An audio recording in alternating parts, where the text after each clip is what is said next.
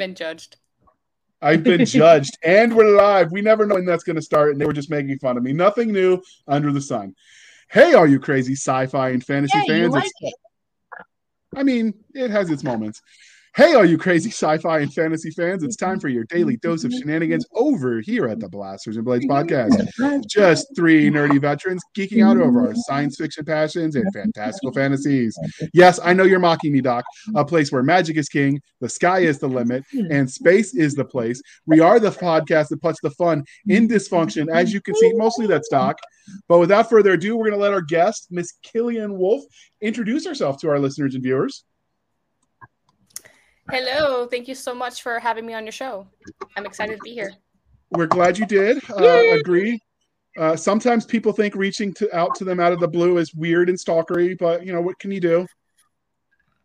I'm the creep that wants to help them sell their stuff. You've done.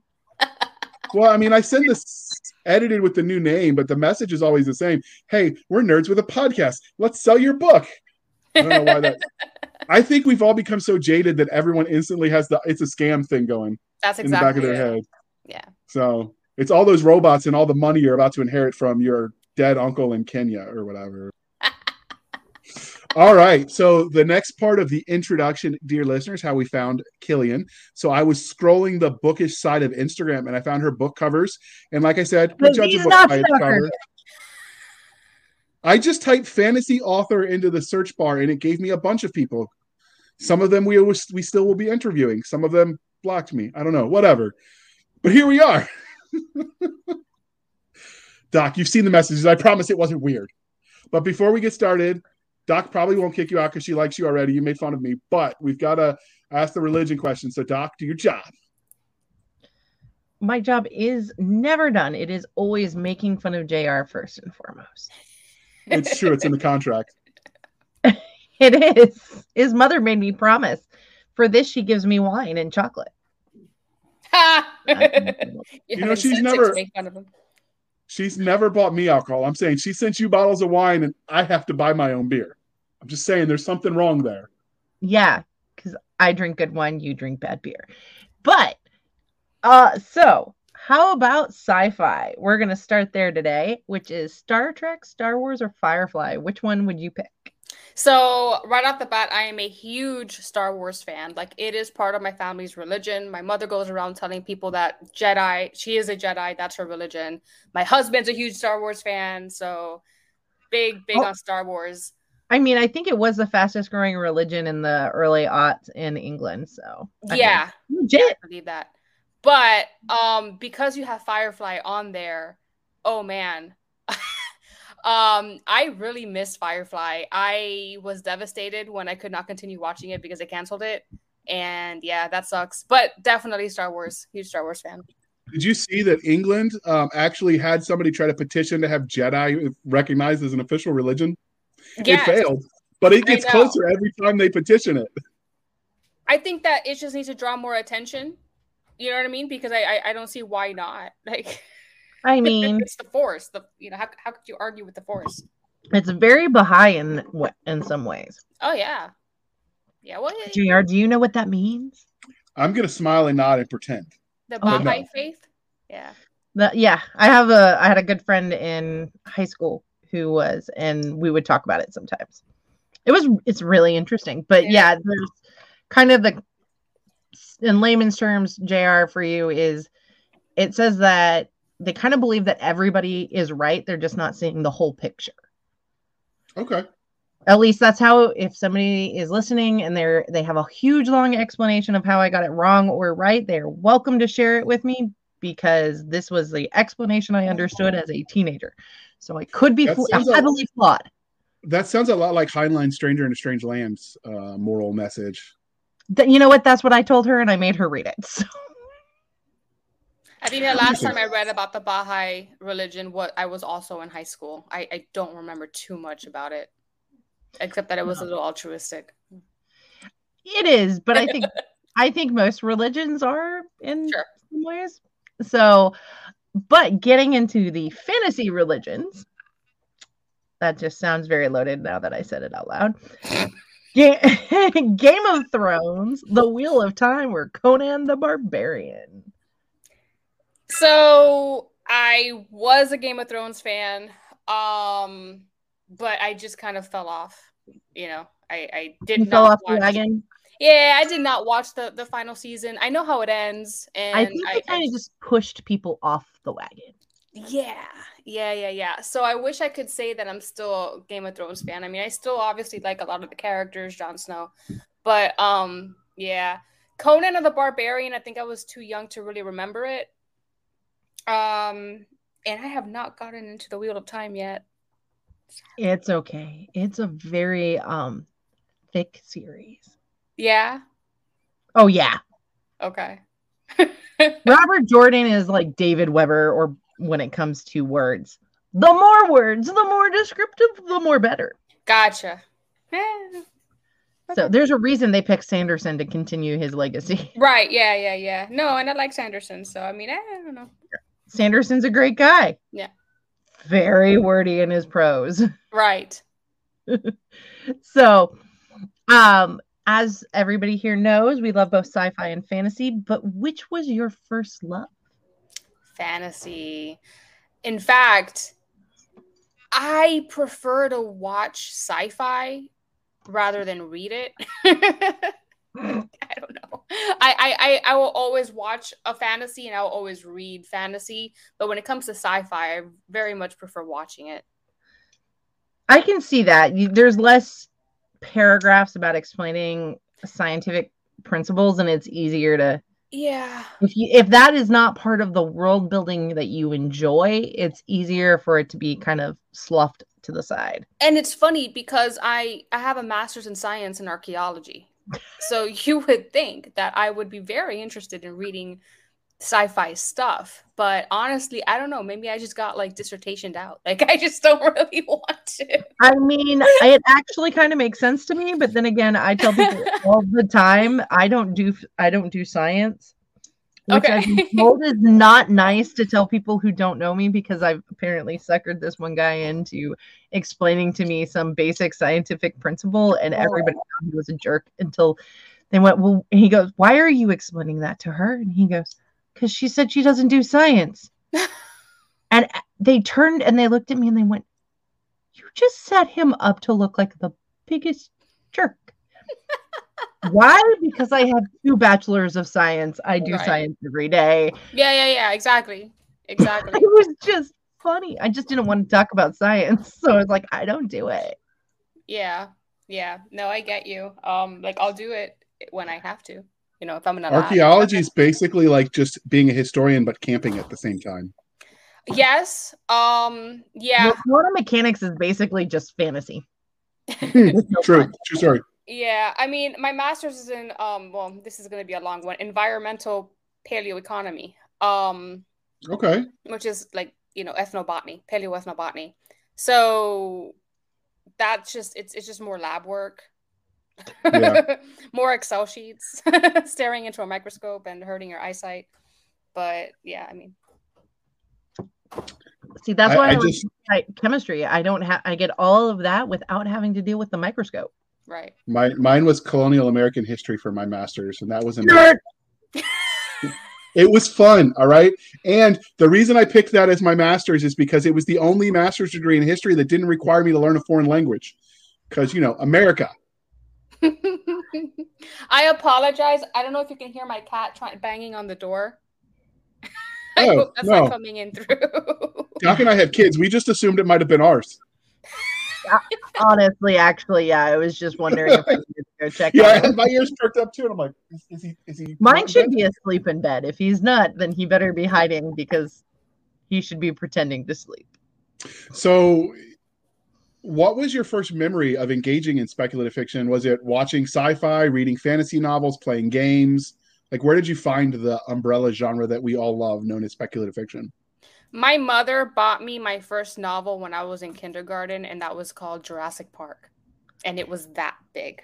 That's kind of heavy reading. One, I approve. Your mother's a good drug dealer. Huge. Like we know, the first hit is always free. Yeah. Gotta get them hooked.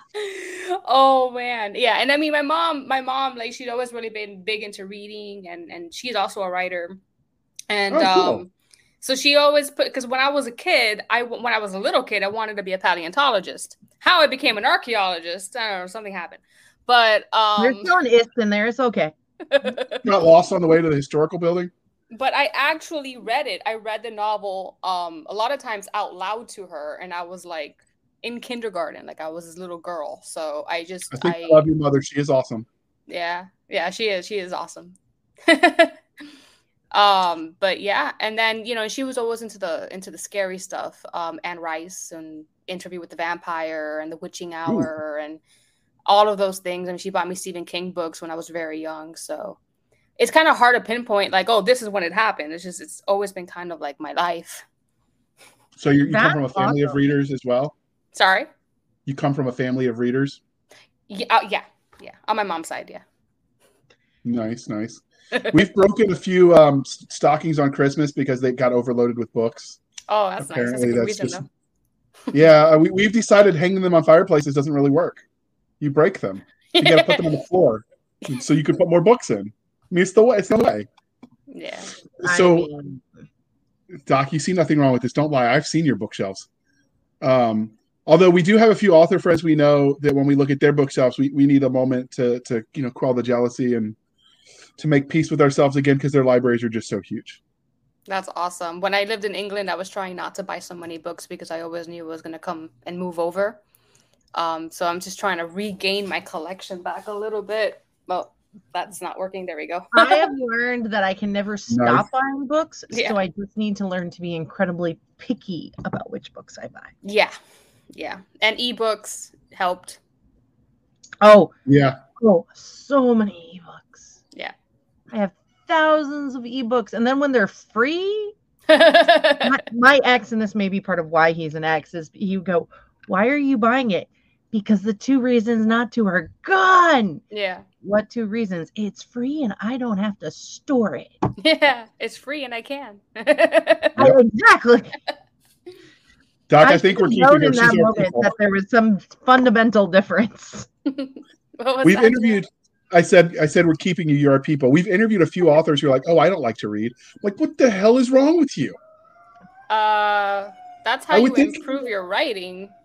I would think as an author, that'd be the one thing you don't admit. That's like a basketball player that's on the NBA be like, no, I hate basketball. So you didn't tell people that. He plays tennis on his spare time. Yeah. No joke. Tennis is a lot of running, though. I don't know why there's not more cursing as they fall and run into the net. And stuff. I suck at tennis, man. I never hit the ball. I just chase after it, and by the time I'm over here, the ball's already over there, and I'm like. When I took tennis classes, I hit the ball exactly twice. One of those times, I managed to hit the instructor with the ball. By the way, the instructor was standing behind me. That's talent. So, I stopped playing after that semester. So playing, I actually took when I was in undergrad, I took a semester where we did introduction to various sports because it was an easy credit, and tennis was on there. Can I take that class? I was just because my deployments, I had to get some easy credits to graduate without being a delay. But I will say, when you play tennis, I felt like a dog playing fetch because that's all I felt like I was doing was running back and forth after the dang ball. It was not fun. Give me rugby any day. You can hit people. Oh, what's not to love? That's brutal. But it's fun now.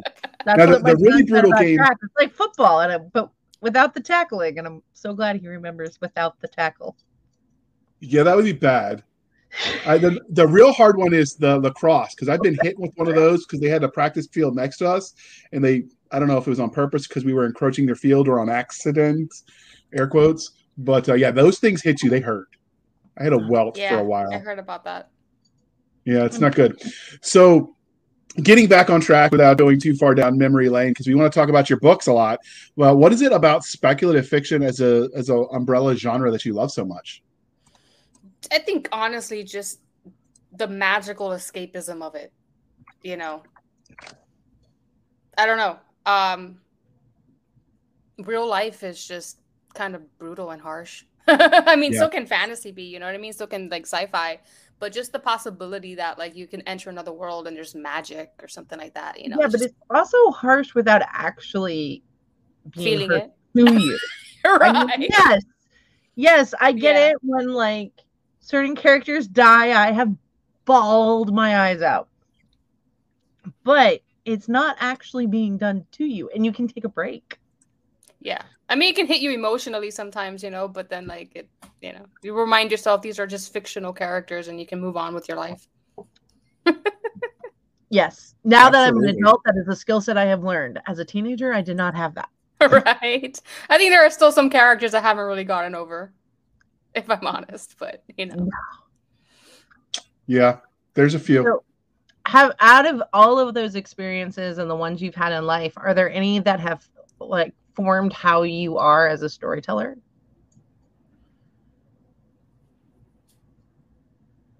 That's an interesting question. Probably. I mean, I've always had a big imagination, and I've always deep down, I've always been a writer because my mom was a writer, and when you're a kid, you kind of just watch what your parents do and copy them, right? So yeah, I think that the more I've read, I've really loved the scary, the spooky, the dark. I've always leaned more into Anne Rice and Stephen King more than even Jurassic Park. I mean, I liked it. It's classified as horror. Michael Crichton was too, John Crichton, whatever he was. I think it was Michael. Was just too perky for you, huh? Yeah. I did love it. But no, I was more into the paranormal kind of side of fantasy. I get that. Yeah. So what is it about all this love that kind of transitioned you from just a consumer and lover of it to somebody who wants to create it? Yeah, like I said, I think I've always had like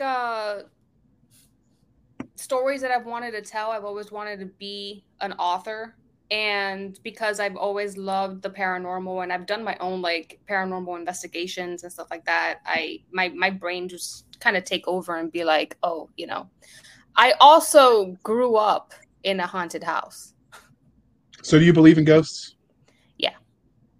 So what's this? We're going a little bit off script, Doc. Just humor me for a second. I'm going to say this one. Whenever you're in a house with a ghost and you start talking about like how you don't like them, they don't believe in them, they get hostile about it. I don't know. I've been in places they told me were haunted, and I insulted the ghost, and I didn't see anything, and nothing bad happened. So yeah. I'm skeptical. Idiot. What's that? Nothing. But one thing that I always get is all the ghosts are always like from the 17 and 1800s and periods that are really cool. Where is there no circa 2000s like guy like careening himself in a corner screaming Britney did nothing wrong? Like where are all the modern ghosts? Sure they're there.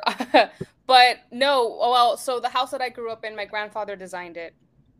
He built the house, and actually it inspired my Castilian Blood series.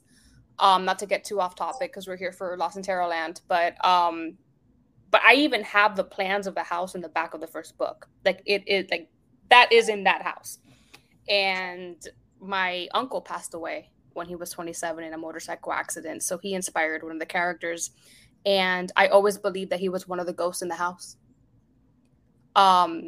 Just there was like a very huge attachment to this particular spirit, and he would appear to people, and people would describe what my uncle wore in his casket: top hat, black suit, the way he would stand. The top hat's very distinctive for. It's very distinctive. The way he would stand, though, my uncle, he was really kind of like, he was tall and he was muscular and he had like this like stance, and it was crazy. Because I would actually see like black masses kind of going from one room to the other very slowly, and they would appear out of nowhere. Things would move in front of me, but I would never actually physically see my uncle's spirit, but other people would and describe his characteristics to me. And it was like, wow, this is crazy. That was him.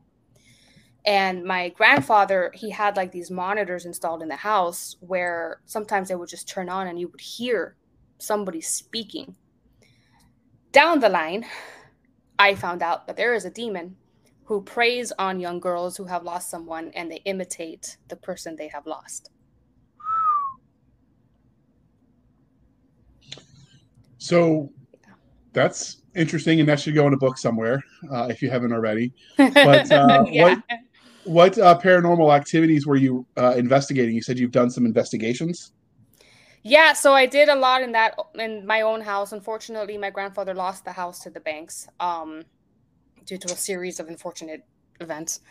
But I would take people over there and I would try to work with those spirits before I realized it was not actually my uncle. And so now I live in St. Augustine, but when I didn't live in St. Augustine, we'd come up here and do investigations, and we would do some in Key West, and it was a lot of fun. Okay, that sounds interesting. So, having my only experience of that kind of work is the stuff you see on the History Channel, which for some reason they don't actually talk about history, just aliens and ghosts. Go figure. Yeah, we hate the History Channel. Just like MTV actually doesn't show any music videos on television anymore. Not anymore. But I remember when they did. How accurate are the investigations you see on the History Channel for ghost hunting? Is that what you guys do, or is that just... Yeah, you can always use an EVP and EMF and things like that. You can pretty much use anything that you might get something. If you're kind of treating it as a science, that's the best way, really.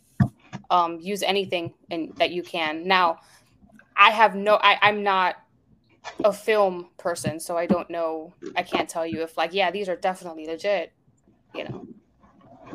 Okay. Most of the History Channel is just them running around heavy breathing, and all I can think of is, dude, cardio. Join me. We'll go to the gym.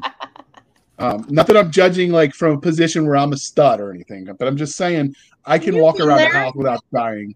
The Blair Witch Project comes to mind, that shaking of the camera, the breathing, and they're looking at a branch, and they're like, "Look, it's there," and I'm like, "There's nothing there." I feel you.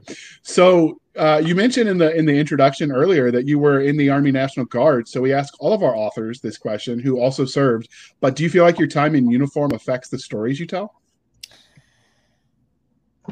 Maybe one character, maybe one or two characters. But with the Guard, I was in for 3 years. Unfortunately, I had an uncategorized discharge due to my eyesight, so I was not sent anywhere. And it was a lot of time spent trying to become an officer for no reason. So okay. Well, that stinks, but you did more than most. So, hey, we thank you for your service. Thank you. I learned a lot, and I still appreciated my time there. So do you ever... You're willing to sign on the line. You get to be a sister. Absolutely. So you mentioned that, you maybe some of your characters are inspired by your time in uniform. Were they directly inspired by people you knew, or just the culture? A little bit of both. A bit of the culture, but there's one character who is such a hard ass. And yeah, he is inspired by a certain captain I knew. Cool. So just a little bit of an inspiration, though. If they're ever watching, it's not the whole character. Yeah.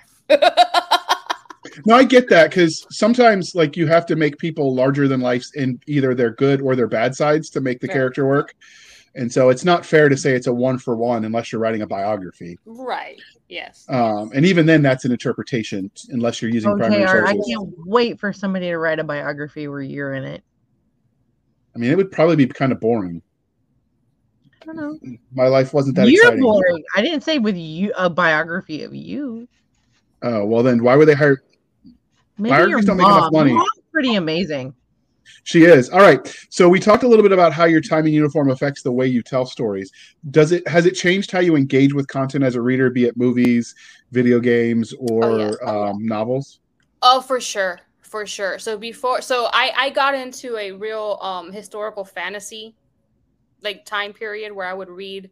I love David Gemmell, and a lot of that was just due to the military culture that he would write, and the fantasy war, if you will. So yeah, for sure. Yeah, I think Doc and I have talked about this, and we're actually planning a fireside chat. That's our sort of panels away from a con. Is we've noticed in both fantasy and sci-fi, they tend to write combat too clean, and everyone's so nicely dressed. It's just like when you watch the historic videos and everyone's teeth are so pretty. I'm pretty sure they didn't have fresh toothpaste, or not to say they didn't clean their teeth, but it's just too sanitary. And I'm like, no, people. I mean, even if you've just been camping, you don't even have to have been to combat. You get dirty. Yeah. So you can exhort a Sarge set. That's Doc and I keeping each other on task, so to speak. Yeah. I should have told you that in the pre-show. This is boring to the audience, and I'm sorry. But Doc, the fandom question is next. And this is the one you get all excited about. So transitioning from all of this into some fandom, because, you have an audience, you have people who love what you do. Have you had any cool fan art or a cosplay of one of your characters yet? Not cosplay yet. I can't wait for that. But I have a reader who she makes little crafts of like inspired by books that she reads.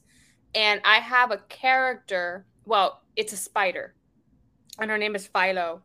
And the spiders in my story are like they're kind of like made of shards of like glass.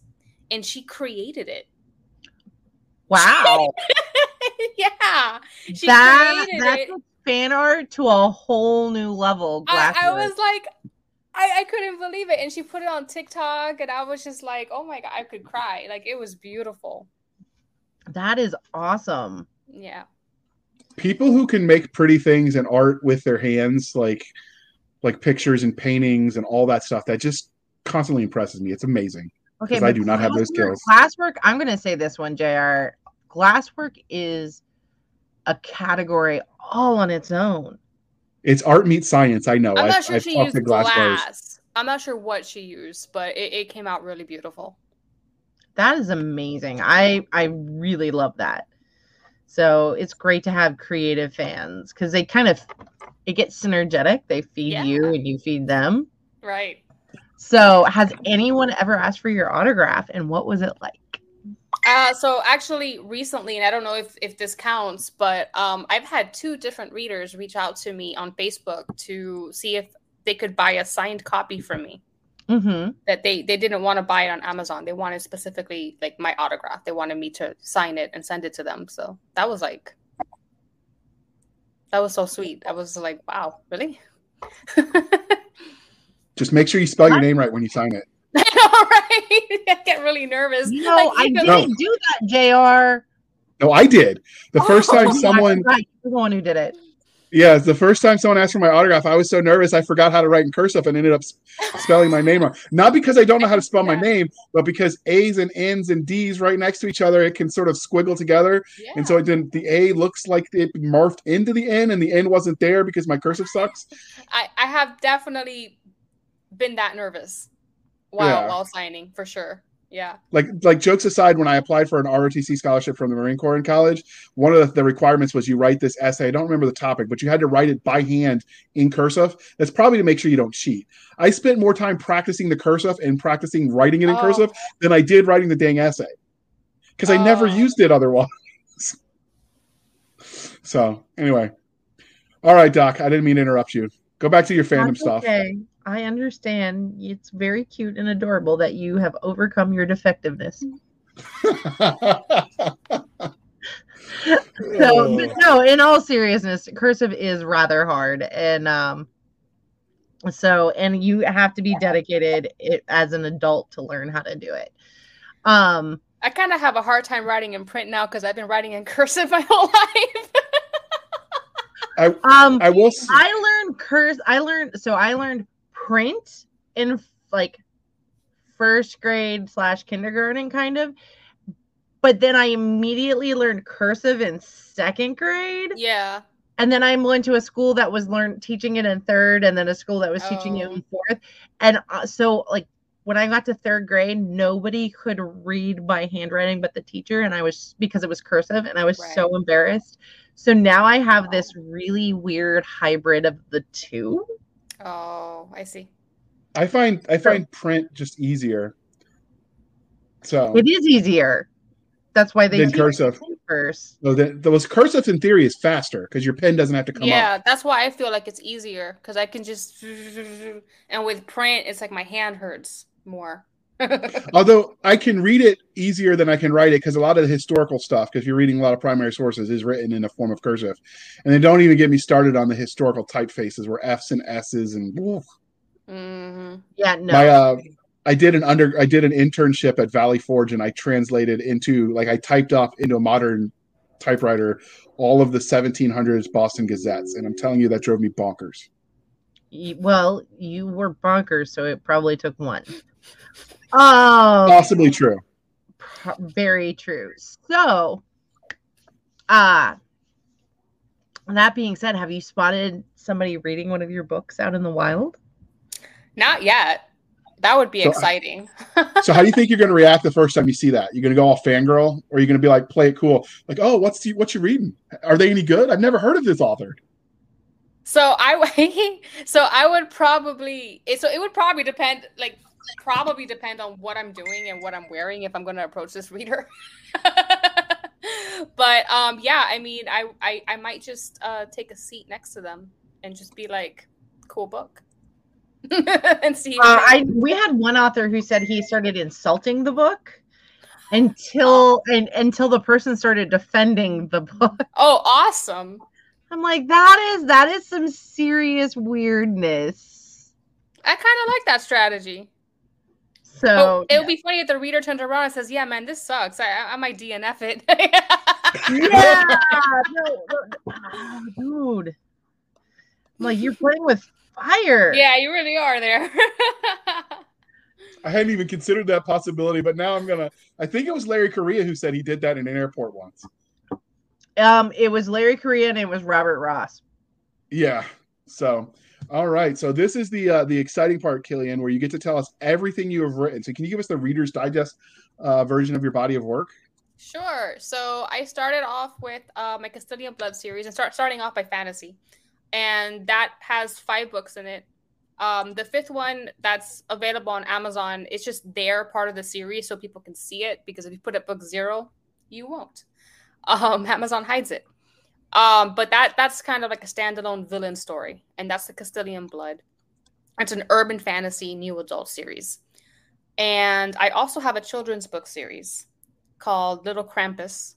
It's my Little Krampus series, and it's a non-religious holiday book. Yeah, it's fun. I'm working on the 4th one now, so that should be ready by Christmas, I hope. And of course, I know what I'm getting for Christmas. Little Krampus. Oh yeah, I have big plans for Little Krampus, plushies, the whole bit. And then of course now I'm working on my Chronicles of Tarotland series, and we have book 0. This one I did do a book 0 because I have the ebook free to join my list, but the paperback is available on Amazon. And that one is a standalone. It's with a character that you will meet in Lost in Tarotland, and he will get his own spin-off series that's more Norse mythology after this one. And then, yeah, Lost in Tarotland, and then the next book in the series is coming out soon, which is called The Devil's Gambit. All right. All of that sounds fascinating, but before we dive into that, we're going to pause for a moment while we shamelessly shill for the man and the woman, because you listened to their interview last week, people. Are you searching for an epic new fantasy book to read? Well, look no further. Try out Spring for Spears, where the fate of the Wolf Riders falls on an outcast. Astrid would give anything to be one of the Ulfsark, the fearless warriors who ride giant Amarak wolves. Like her ancestors, she yearns for the soul-deep bond with the wolf, the connection, the union, a chance to prove her worth and honor her mother's legacy. Yet, she's never heard the wolf song, and with each passing year, it's likely she never will. Except, Astrid refuses to accept her fate. Then, an encounter with a nature spirit and a foreign princess dashes her last hope and changes everything. Will Astrid save a fragile peace and embrace her destiny? Or will her dreams of the wolf song fade to distant lands?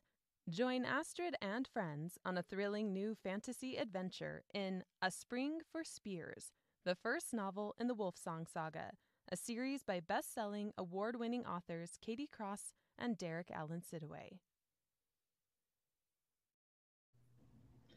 I thank you for sticking with us through that commercial interlude, and I've actually read that book because they gave me a review copy, and oh my goodness, they are evil cliffhangering bastards who are going to leave me hanging till the end of summer. And I will say this one: it is both wonderful to hear my friend doing it, but also very weird. It reminds me of being a kid and hearing my mom read me a bedtime story to bed. Yeah, I'm gonna have to ask her to re-record that to make that louder. I didn't realize how soft that was going to be when I played it as a commercial. But we're not here to talk about Katie. That was the last episode. We're here to talk with Killian today. So thank you for sticking with us through that commercial interlude. But let's not dally. So let's talk about the book that brought us here. Wow, I can speak tonight. Lost in Tarot Land. So where did you get the premise for this universe? How'd you come up with the idea? Was it psychedelics, Ouija board? Overindulging in overly caffeinated coffee, because I've peeped your YouTube page and I know you like Cuban coffee. Oh yeah. I drank that once and I could see sound and hear colors. I'm just saying. It runs through my veins. Yes, I've actually quit cold turkey temporarily because I went to the hospital and I had to like cut a lot of stuff out of my diet just temporarily. So I've been like, oh no. I paid for grad school working at Starbucks and other coffee shops, and one of my managers was Cuban American, and so she's like, "No, you can't drink this Starbucks crap. That's not real coffee. Let me make it." And she brought in the whole fixins, the whole setup into work, and we all had Cuban coffee, and I could swear like I was jittery. It was glorious. I wish I could make it myself, but I just could never get it quite right. Oh, I make it very good, very well. I apparently need to find local Cuban friends because it was delicious. Yeah, so anyway. I'm half Cuban, but I'm also half Honduran, and I used to spend some weeks with my father in his farm in Honduras, and I took with me like a bunch of books, like this nerd going into the jungle with like all these books. I see nothing wrong.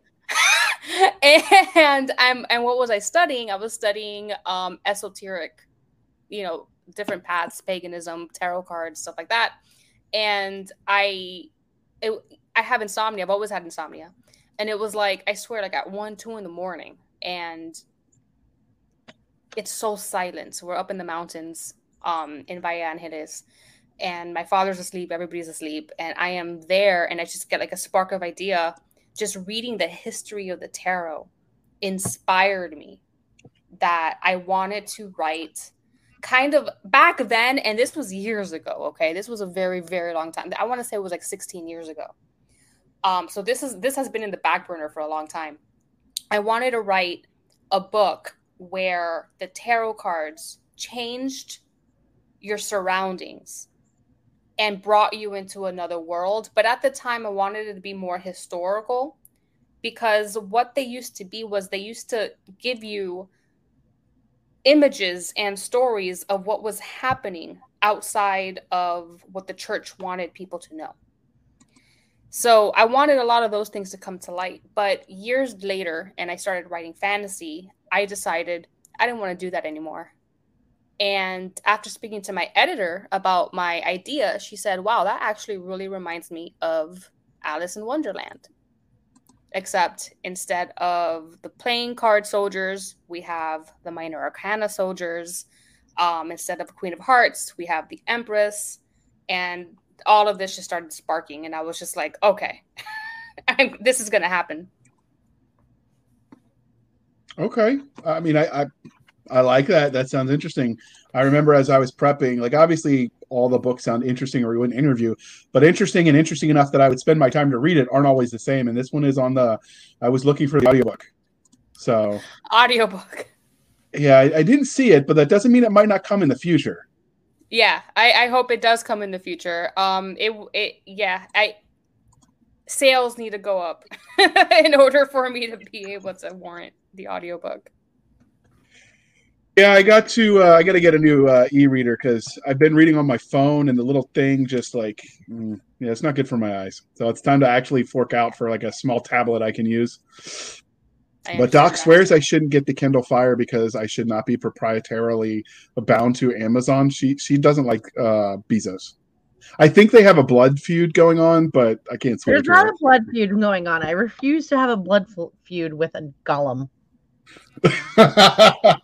All right, Doc. Let's not have you go down the dark path. Nook came back. Yes, yeah. I love my Nook. She names them and everything. Oh, nice. I think she's having a romantic relationship with her Nook. Way. I go to sleep with my Nook more often than I do anybody else. It's okay. All right, ask question 21 instead. We don't want to make people feel awkward. Okay. So, what would you say the age range of your stories is? So this is young adult, but I do say that this is upper YA. Yeah. Like So not quite new adult, but still young adult. right, exactly. Like 16-year-olds are probably fine, 17, pretty good age spot and up. Yeah. So what is it? Oh, what were you gonna say? I was just say, just because there are precocious readers like the three of us who read things way before we were probably old enough. Right. What is in it that makes you give pause? So that way, because we have some families that listen together, Yeah. what their tolerance is obviously might vary. So what is it in it that makes you say 16 to 17? Yeah, so like you said, it depends on the tolerance. I've had a parent say, "No, my kid, can read, and she'll list books that I'll be like, "Oh, okay, fine, then yeah, go ahead." So yeah, it does have some steam. There's nothing like there's no real spiciness on screen, like it does fade to black, but the steam can get pretty intense. And Okay. there's also a lot of blood and gore. Okay. Yeah. Sounds like a plan. All right. Sorry to interrupt, Doc. No, that's fine. I would say that if you are a listener and you don't know what new adult is very akin to young adult, but with some young adult tropes and everything, but with some much more mature content. Yeah. I once had a new adult fan explain it to me as YA meets 50 Shades, and I went, "Oh, okay." Yeah. So badly written fanfic? No, I think she meant like the maturity No, level. I was trying to be funny, but sure, Was it 50 walk all Shades? over the joke. Yeah. I mean, she's a bookseller, so she knew what she was talking about. I'm not, Doc. I was literally just trying to be funny. Like overanalyzing it ruins the joke. Ask question 22. Jesus. You're not funny. It's okay. It's okay that you're not funny. Okay. So let's put this book cover up. I think it's awesome. So first off, she has some amazing ad copy, but now let's just zoom into the book itself. All right, Doc. I got it up. You're good. I am good. I think it's an amazing cover. I love it. So can you tell us a bit about how this was generated? I mean, it does remind me of A Discovery of Witches in a good way. Ooh, I like that. I've read that book series. I'm impressed. You read. So no, we had a huge discussion about Discovery of Witches. So, but tell me, I mean, it's not, if you are, it can be a little challenging for people who are colorblind, but I think it is a very good cover. Thank you. Yeah, so Logan Keys is my cover designer, and she is just amazing. This is actually a rebrand. So the first cover, it was actually titled The Cursed Tarot. And I actually have a little poster here that I could show the screen. This is what it looked like. Hold on for just a second, and I'll put you on the solo layout real quick. Oh, I like that too. There we go. That is what it looked like before. But so that doesn't really strike me as tarot, though. Ah, yeah. I love it. Right, exactly. I mean, I love it. It's very Phantom of the Opera. And right. What's that Italian thing where the masks? Yeah, and that's part of the villain's whole thing. Yeah. So this is like the Empress of the book. And even though it was a beautiful cover and people seem to really love it, I think it was drawing the wrong crowd. I think because of the mask and that ominousity of it, I think it was calling a lot of dark romance readers. I could see that. Yeah. So we decided to do it over. We even changed the title, which unfortunately made me lose all of my reviews that I had on Amazon. So now I'm up to like 9 reviews for the Lost in Tarot Land. Previously I had like 25 or something on there, but oh well, starting over. But Lost in Tarot Land, it reminded me of Lost in Wonderland. And we wanted to really bring in those Alice retelling vibes because it is a fairy tale retelling.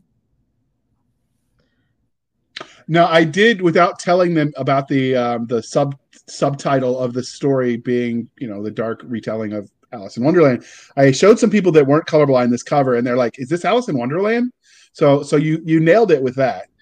Because in prep work, if I can't see a cover because it's colorblind, I bug my friends that can see colors. Okay. To get impressions. There we go, of the book. So I would say you nailed that. Yeah, we still have like the drink me bottle and then the little Cheshire cat and the mushrooms, but we also have and the checkered print in the back, but we also have a few notes of like nautical with the steering wheel and Lost, and to kind of also be like, okay, this is a bit of a mashup. I dig it. I really like what you're doing here. Thank you. All right, Doc, did we bore you? Sometimes she knits, but she doesn't stab me. Killian, sometimes she's knitting on the side so she doesn't stab me. It's her escape route. Oh, that's fun. It's a thing. It's okay. So Jerry, the next question is actually yours. Well, actually, it's not, but I'll claim it anyway. So what would the 30-second elevator pitch of this be? She got distracted knitting and she forgot where we were. No, I where didn't. we were. Anyway, 30-second elevator pitch and go. That it's series special. I would say it's a young adult fantasy, enemies to lovers, Alice in Wonderland pirate mashup. So, what is it about the enemies to lovers that you like so much? Because I hold a grudge. Maybe it's the Scottish ancestry. That's what my grandma always told me. But I don't know that I could ever forgive someone that's truly an enemy long enough to fall in love with them. Right? Yeah, and I think that whole little taboo-ness about it is what I love so much to read in fantasy.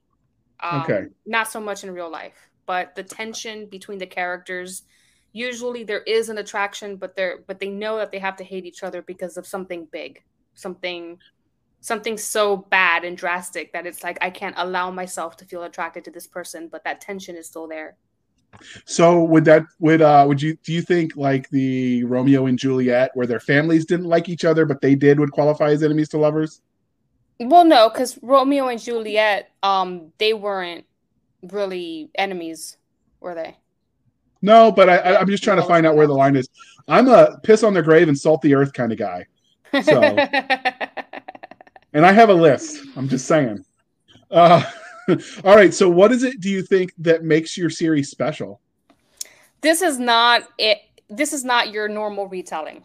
You're not going into Wonderland here, obviously, right? It's lost in Terrorland. There are parallels. I can show you a picture of my version of a Cheshire cat. Sure. Let me put you back on the solo screen. Give me just a second. Oh, that's cool. That's cool. That's creepy, yeah? Yeah, I like it. I want him to be my pet now. Right. And that explains so much about JR, but it does. And he can, so in my world building, and we can talk a little bit about the world building later. Kind of like how we have a fifth dimension that's like, there's a spirit world. Over there's a spirit world, but it's very, very, very real. And animals that have magic can disappear into it and come back out. So Catagaris, Gary for short, he has access to all these magical cookies and stuff like that. And he gives them to the main character, like, here, try this. And so there are parallels. He's like the Cheshire Cat version. He's just a little bit more twisted in, different ways. And then, like I was saying before, we have, instead of the Queen of Hearts, we have the Empress. Instead of a Mad Hatter character, I do have a pirate captain. And the armies are similar. But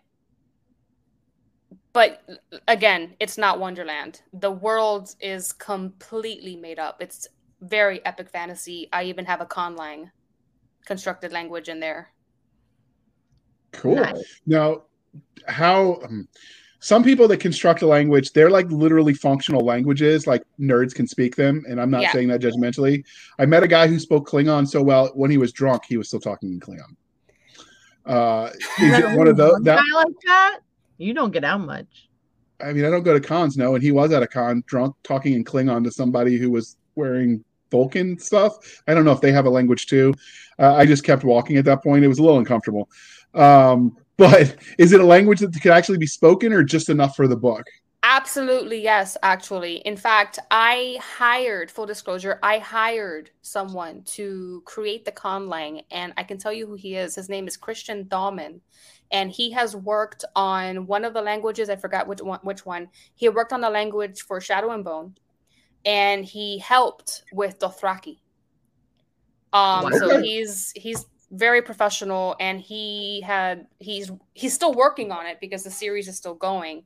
And I mean, he has a freaking dissertation size of this language. So if people really want to get into it, they can actually speak it. And if this ever, not that there's any plans, not that I'm even trying right now, but if it was ever put into TV, any team of conlangers can take these notes and build on it. Nice. I wonder if when he went to school to get his dissertation in languages, if he realized he would get paid by nerds to make up fake ones instead. I'm not judging it. I think it's kind of cool, but it's awesome. Yeah. So which tropes do you feel like lost in Taroland, which is subtitle, A Dark Alice in Wonderland retelling? Which tropes do you think you hit the best? So I think I mentioned enemies to lovers. So definitely found families. I like that. Yeah, found families, and there's a little bit of a chosen one. I think it is a chosen one. It's a little bit different, but it is definitely a chosen one trope in there as well. Okay. Yeah. So obviously, this is fantasy. We've said that. Which subgenres of fantasy do you think this best fits into? It sounds like it's definitely some adventure fiction, but what else? Fairy tale retellings, YA fairy tale retellings, and of course Alice in Wonderland retellings. That's its own thing.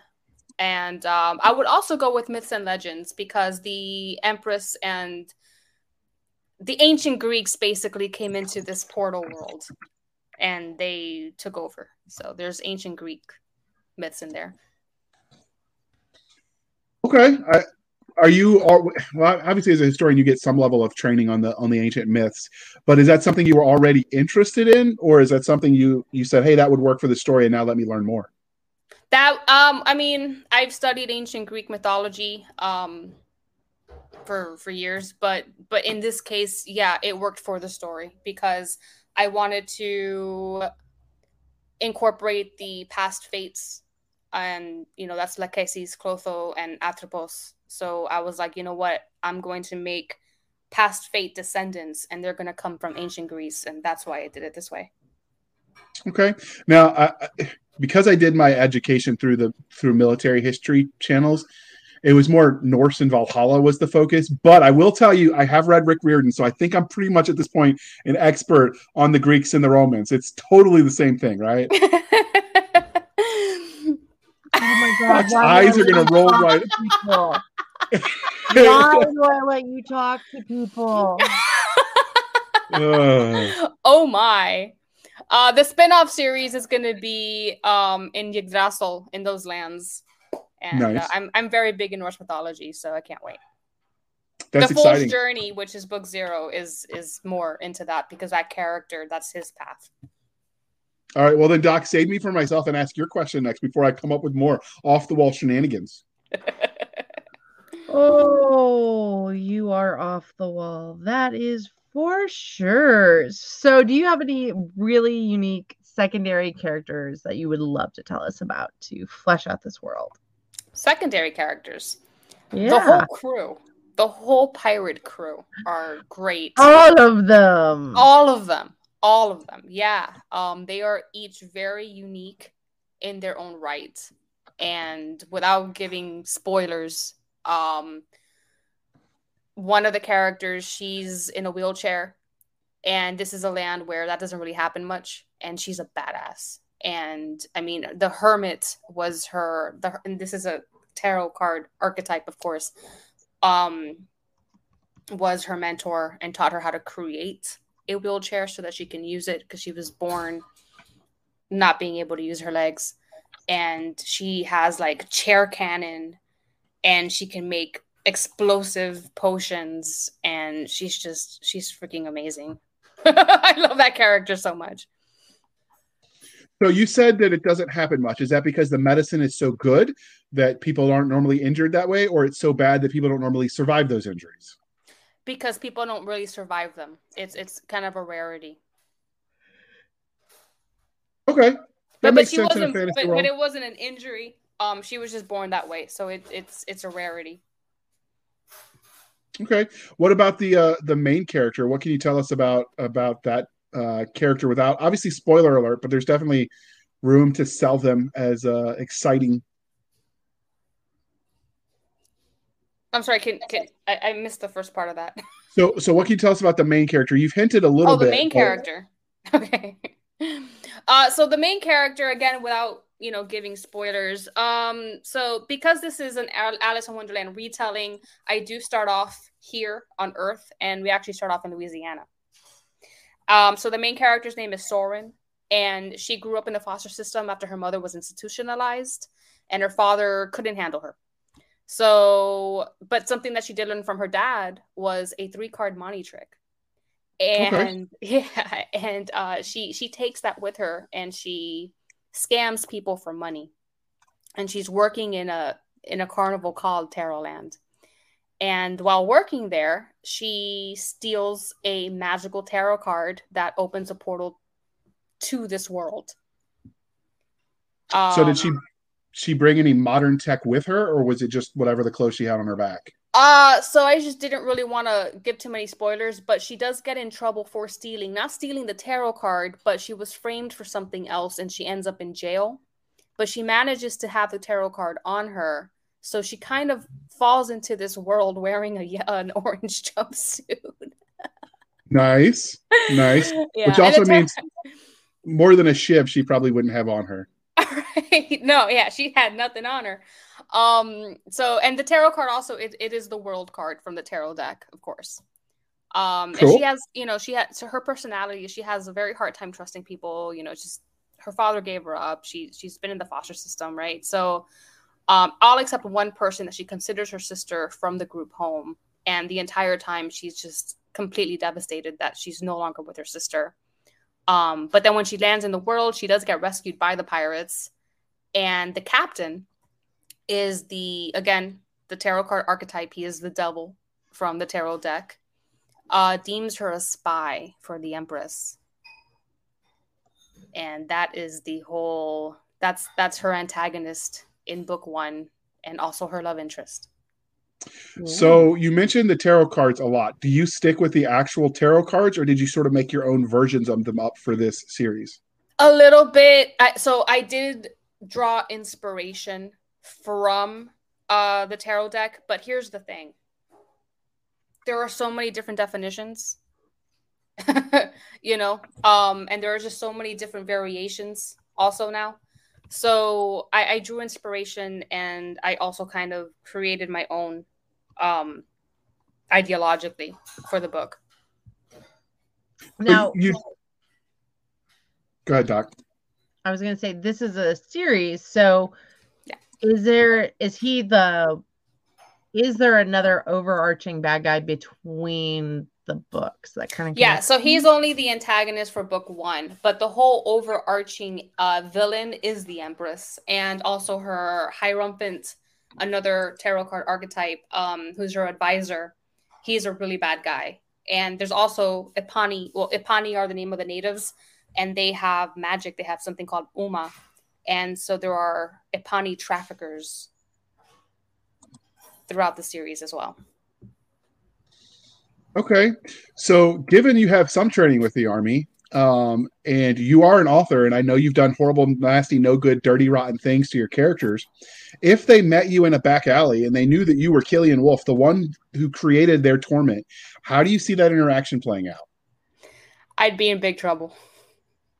Which of the characters or secondary characters would give you the most trouble? The devil captain. Yeah, I was thinking the same thing, probably the pirate captain. Yeah. So let me ask you this. Pirates are popular right now. Lots of people are getting into it. And so they've, in some respects, watered down what it means to actually be a pirate to the point where Disney has the Jake and the Neverland Pirates, and the famous line I heard when my sons were watching it when they were little was, "We don't steal, we're pirates. We don't do that." And all I could think was, no, that's not how this works. That's not how any of this works. So, on a scale of Jake and the Neverland Pirates and I don't know, whatever the opposite end of that would be, where are your pirates on the authenticity to the trade? So where are my pirates as in my main character crew or Yes. the pirates of the whole world? Both. You can answer both. Okay. So the pirates of the whole world, they are horrible. They're rough. They're rough. They traffic people. They steal, they kill. The pirates of my crew, they do not traffic people, but they are pirates against the Empress. They will not follow her rules. They will not abide by the laws. They are, seeking refuge on their ship. And so basically they're privateers. They are. They will still kill and they will still steal. But their motives are different. Okay, I like that. Do they get a letter of marque from anyone, or they just gave it to themselves? They gave it to themselves. Even better. All right, since we talked about your characters, do you have a favorite character archetype when you write? I have a soft spot for the anti-hero and the villain. Did you root for the Emperor and the Empire and the Stormtroopers when you watched Star Wars?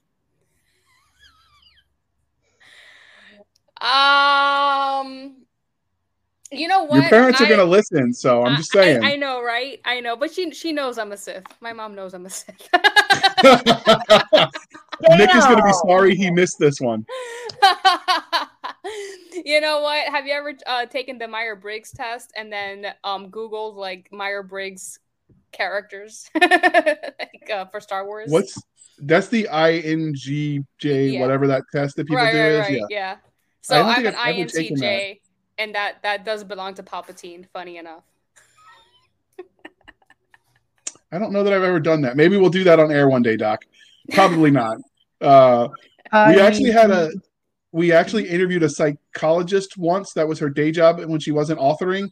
And she made the joke that she would psychoanalyze us on air, but then realized that might mess with licensing because she meant it as a joke. And we were like, sure, let's do it. That's funny. JR was very eager for it because, it is attention.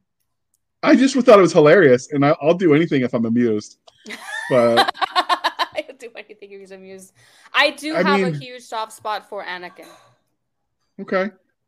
The infantry is the infantry, right? We'll do anything to amuse ourselves, and some of it not very safe. So you mentioned the world a little bit, and the fact that there are pirates. I'm assuming that they're waterborne pirates and not like airships or anything like that. They are waterborne, but because it's an Alice in Wonderland retelling, there are certain potions that can make you float or turn into a specter and fly. And the ship has a system, has like a copper tubing wire system that the character in the wheelchair, her name is Tessa, she helped build, where it can take those potions and you can do things with the Devil's Gambit, the name of the ship, and make it invisible, make it go faster, fly. Nice. So does that mean that this is a large like archipelago world where it's mostly islands, or what? Yes. Okay. What can you tell us about the worlds where this story is taking place? I actually have a map. Uh-oh. I love maps. Yeah, me hold too. Hold on. Solo layout. This one here. Oh, I like it. Nice. Trying to get that right on the camera. I don't mean to make it dance. You got it. There we go. IPA. IPA. Oh, okay. Yeah. I thought you were trying to get us to drink bad beer. I know. I trust my con beer. I'm going to call it IPA. I like it. IPA. I like it. That's pretty. Yeah. All right. Back to the. So, what can you tell us about the world where the story takes place? IPA. Yeah. So, let's see. How can I start?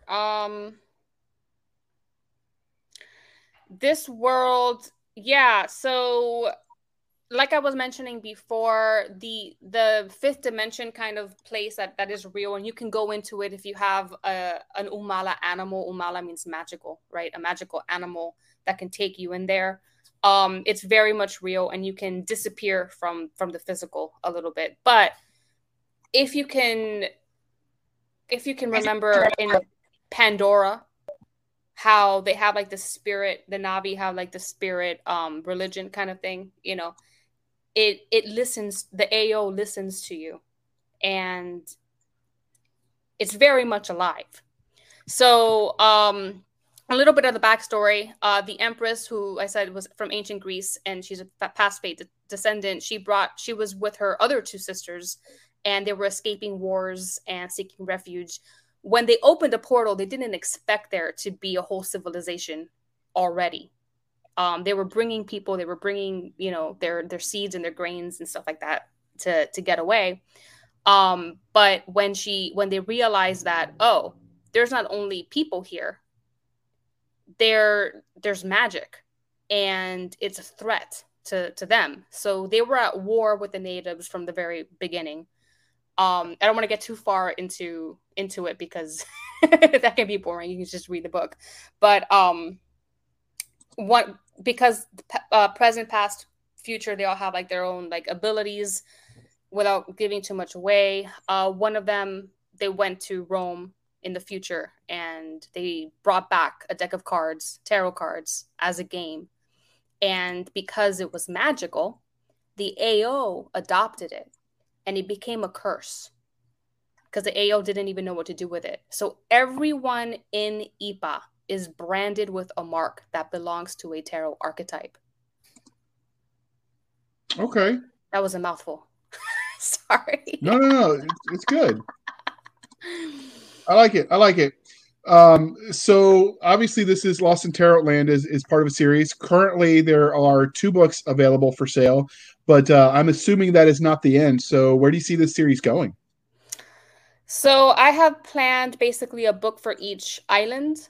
Book 1 is in wands for half of the book. Book 2 is going to be in swords, and then we still have cups, which will be book 3, and then book 4 will be pentacles, and then of course the tower. So far there's 5. However, as I'm writing the outline, I think in book 3 we're gonna have some overlap between 2 islands. So I don't know, it might end in 4.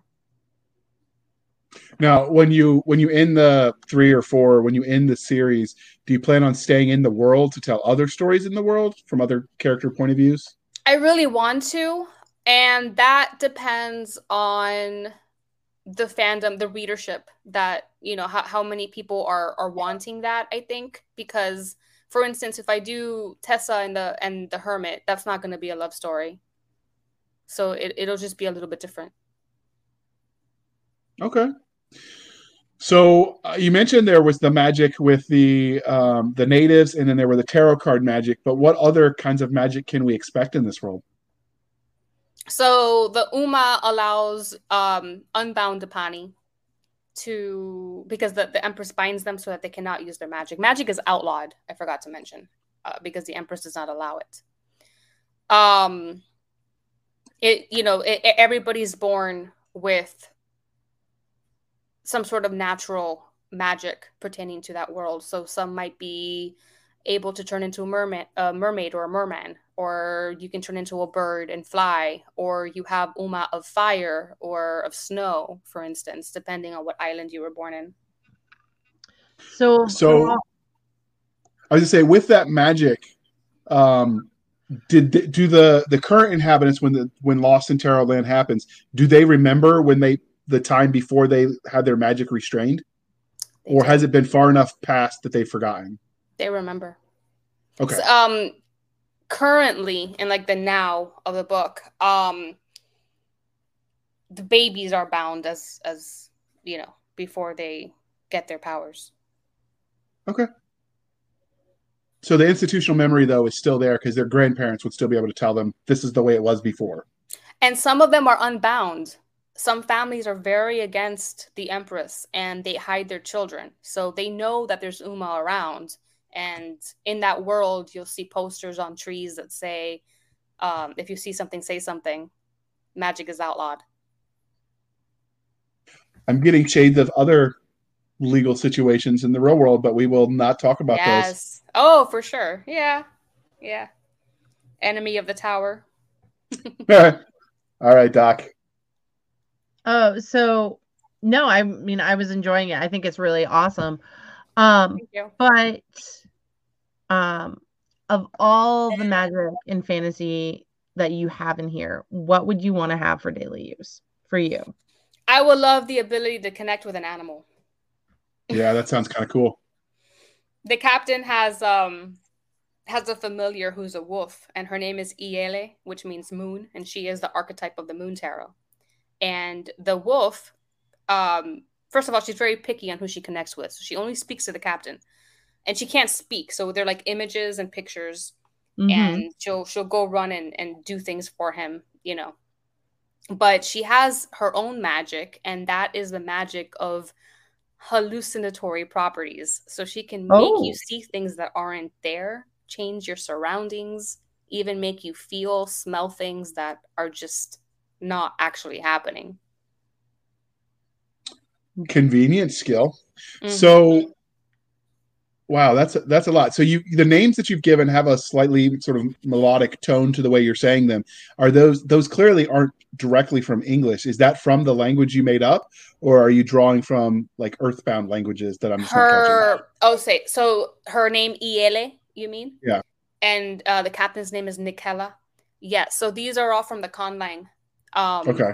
The names, you know, they match the culture of the language. You know, language and culture are very intertwined. So when I spoke to Christian Dahlman and we talked about that, he agreed. It's like, yeah, there's going to be names that you can feel are part of their culture and part of their language. And he drew his inspiration from Polynesian. Okay. So when he did that, is this your spin on the pronunciations, or did he give you a pronunciation guide too? Oh, we have pronunciation guides. Yeah. That is awesome. All right. Sorry to interrupt, Doc. Your favoriteest question of them all.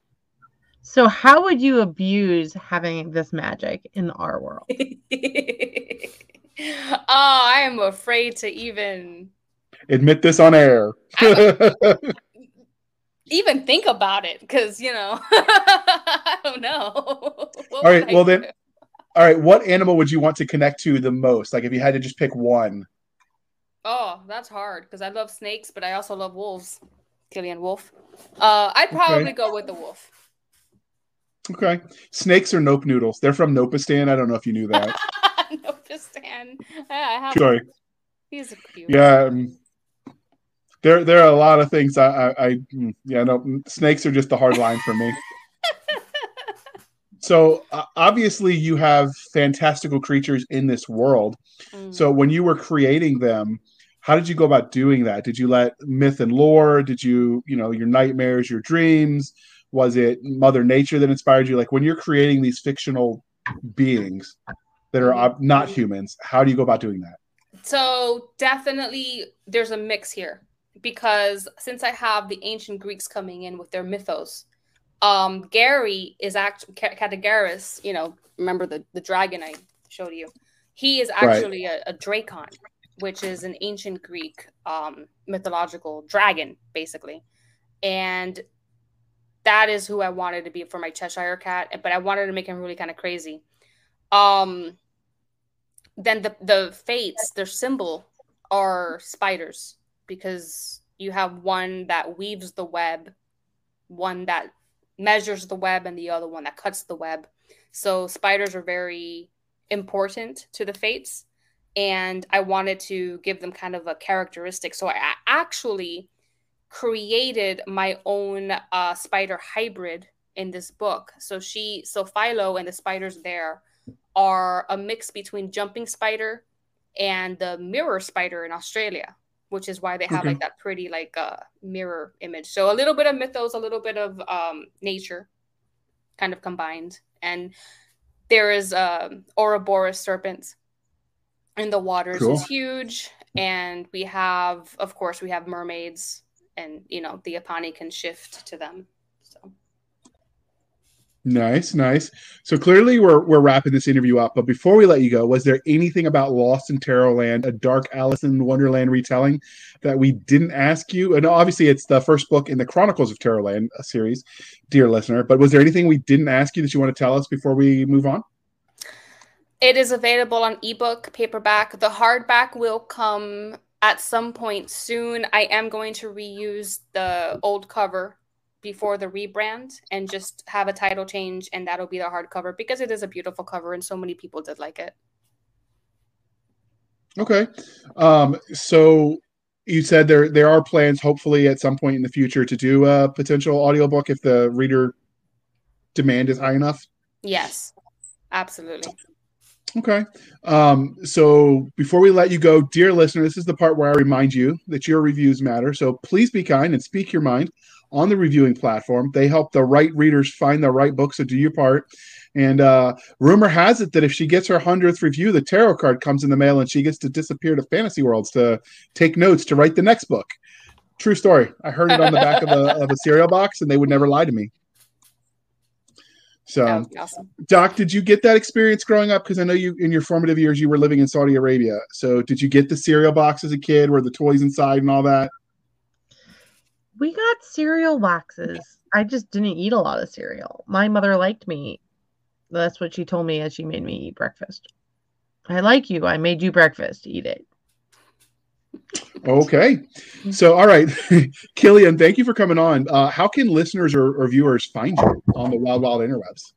Oh, you can find me anywhere. I'm on Facebook, and I think my handle will be down on the notes, but just Killian Wolf Author, and you can find my handle, the same thing, on Instagram, Facebook, TikTok, Pinterest, YouTube. So much like the friend of the show, Declan Finn, if there's a social media platform, she's there pretty much. Yeah. And she was very nice to have a universal link that links all of it.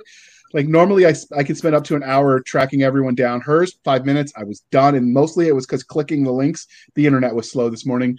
But yeah, so that should be easy, dear listener. And you can track her down and see all the, don't mock me, Doc. It's not fair.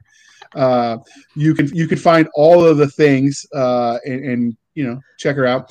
So you can find us on Twitter at twitter.com/SF_fantasy_show, Sierra Foxtrot _fantasy_show.